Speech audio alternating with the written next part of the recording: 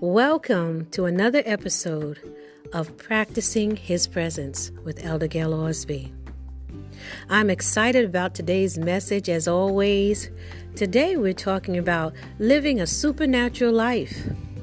And when I say living a supernatural life, I mean living a life through the Holy Spirit. The Holy Spirit brings us so much of a refreshing, and it manifests itself through revival. It's the outpouring of God's Spirit upon us.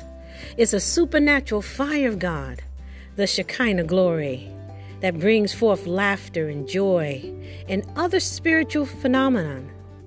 His presence is awesome in our lives. Today we're talking about the restoration of the power of the Holy Spirit, which is paramount to every believer. You know, the prophets began to speak concerning the word and concerning the season that we're in. God is speaking expressly to us through Isaiah 43:19. He says, "Behold, I will do a new thing." He is working to restore everything to its original design. He is doing a new thing, not just in the world, not just on your job, not just in your city, but He's doing a new thing inside of you. I believe it's God's plan and purpose for the church to move into supernatural power, to manifest His miracles in the earth. It's time we stop talking about it, and it's time we let God have His divine way. The supernatural reveals God in His present day. When we experience God's power for healing, deliverance, and miracles, we know that Jesus is on the scene. The supernatural power of God comes through a revelation from Him. It brings acceleration, momentum. It brings us about a spiritual momentum, and it removes any stagnation that you may be experiencing. If you ever wondered why you can't accomplish something, that's because the enemy has you in a holding pattern. He has you still because he wants you to lose what God is doing. He wants you to miss out on the miracle power of God. When God's power flows in and through us, we receive the blessings and the provisions, and it accelerates us into that new place that God has for us. The supernatural power of God, it overcomes every impossibility. See, when you're in the natural and you're thinking for yourself, you say that mountain's too big to move. It becomes impossible for you. But when God puts His hand in the mix, there is no impossibility. All things are possible through Him. God gives us power to overcome. Mark 10:27, it tells us, with men it is impossible. With who? With men. But not with God. For with God all things are possible. He didn't say some things. He said all. Everything is possible through God. That's when we rest in Him. We rely on Him. We depend on Him and seek Him out for His ways and His will concerning us. So what is it going to take for us to break through the natural realm in order to walk in the supernatural? Whether it's through revelation from God, or whether we witness or experience a visible demonstration of His kingdom and power. When we follow God's plan of renewal through repentance, refreshing, and restoration, I can tell you, rest assuredly, God will pour out His Spirit in our lives and give us miraculous breakthroughs. In the book of Genesis, we see God and the Holy Spirit in action. Many believe that the Holy Spirit didn't come onto the scene until the New Testament, but that's not true. Genesis chapter 1 and verse 2 says, in the beginning, or verse 1 says, in the beginning God created the heaven and the earth. Then verse 2 begins by saying, now the earth was formless and empty. Darkness was over the surface of the deep, and the Spirit of God was hovering over the waters. Who is the Spirit of God? That's the Holy Spirit. God the Father, God the Son, and God the Holy Spirit. So in the beginning, the Holy Spirit, the Spirit of God, had creative power. The same Holy Spirit that is present today was present in the beginning. Hallelujah. So being baptized in the Holy Spirit and receiving a new infilling of the Holy Spirit is what we want to receive today. John's baptism was into repentance, and Jesus' baptism was into the Holy Spirit. The baptisms of John and Jesus. Let me just read this in your ear. Matthew 3, verses 1 through 11. It says, "Here begins the wonderful story of Jesus, the Messiah, the Son of God. In the book written by the prophet Isaiah, God announced that he would send his Son to earth, and that a special messenger would arrive first to prepare the world for his coming. This messenger would give out in the barren wilderness, Isaiah said, and will proclaim that everyone must straighten out his life to be ready for the Lord's arrival.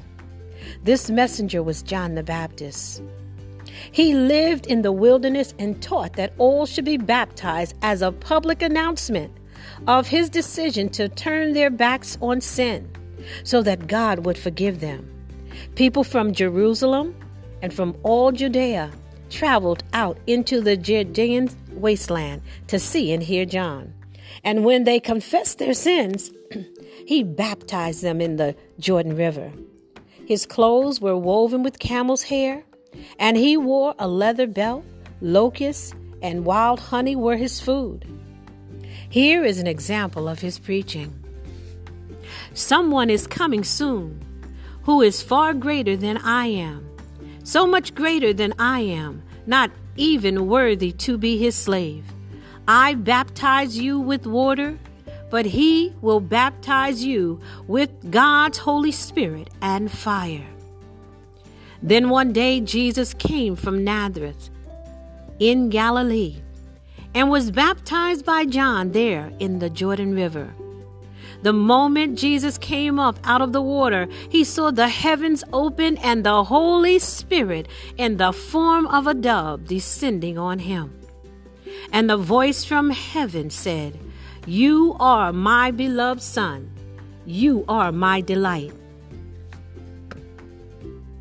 The significance of this event lies in God's public approval of Jesus. The whole Trinity is involved. The Son, Jesus Christ, submits to the ordinance. The Holy Spirit, or the Spirit of God, rests upon Jesus, and the Father's voice, he voices his pleasure of what was just done. The Spirit, the Bible says, was like a dove, similar to that in 1 Genesis 1 and 2, which says how God hovered over. He moved over the waters. In the same sense, this is a picture of what God, the Holy Spirit, does with man, with his infilling. In other words, when Jesus comes, he will immerse you. He comes with the Holy Spirit. He's not coming to sprinkle water on the body of Christ or sprinkle water into the Holy Spirit, but he's going to use the same process John the Baptist used by immersing us in water, and by the same Spirit that God sent that covered him. God sent his Spirit to Jesus the same way he sends his Spirit to us. The baptism of the Holy Spirit was so important to the establishing of the early church that Jesus himself submitted to the ordinance. I should say the baptism of repentance and the Holy Spirit. When we see the Godhead, God the Father, God the Son, and God the Holy Spirit, we know that they're one. John, indeed, he was a precursor. He was to go before Jesus to introduce repentance, because repentance was in the land. And you must repent prior to accepting and receiving Jesus Christ. as your Lord and Savior. I mean, God really had everything planned out for us. Hebrews 6:1-2. He admonishes the believers not to go backwards, but to continue to move forward, to advance. It's the call for every believer to mature, to come into the knowledge of God. How can I backslide?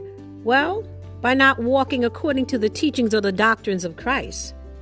The writers of Hebrew, and that was Apostle Paul, must have known the church would lay aside the doctrine and focus on themselves. You know, Apostle Paul had a very heavy charge. Jesus gave him a heavy job to do, which is to go out and to begin to save those who did not know Christ. He sent them to the Gentiles, unbelievers. So Paul had to establish laws. He had to establish the laws that Jesus had set forth. And of course, we know that the New Testament during his time was not written. So much of what he read to them was through the Old Testament. So he had to do some interpretations. Hebrews 6:1-2. Let me just read this to you. It says, therefore, leaving the principle of the doctrines, the teachings of Christ, because he was talking to the church at this time, and he was warning them, let us go on unto perfection, not laying again the foundation of repentance from dead works. Yes, and that's what John was teaching, correct? Giving up your sins, and of faith towards God, of the doctrines of baptisms, because we know that there are more than one type of baptism, and of laying on of hands, and of resurrection of the dead, and of eternal judgment. I want to read this to you in the Message Bible, so it'll really hit home. You'll really understand what Apostle Paul was saying at this time. He says, so come on, let's leave the preschool finger painting exercises on Christ and get on with the grand work of art. Grow up in Christ.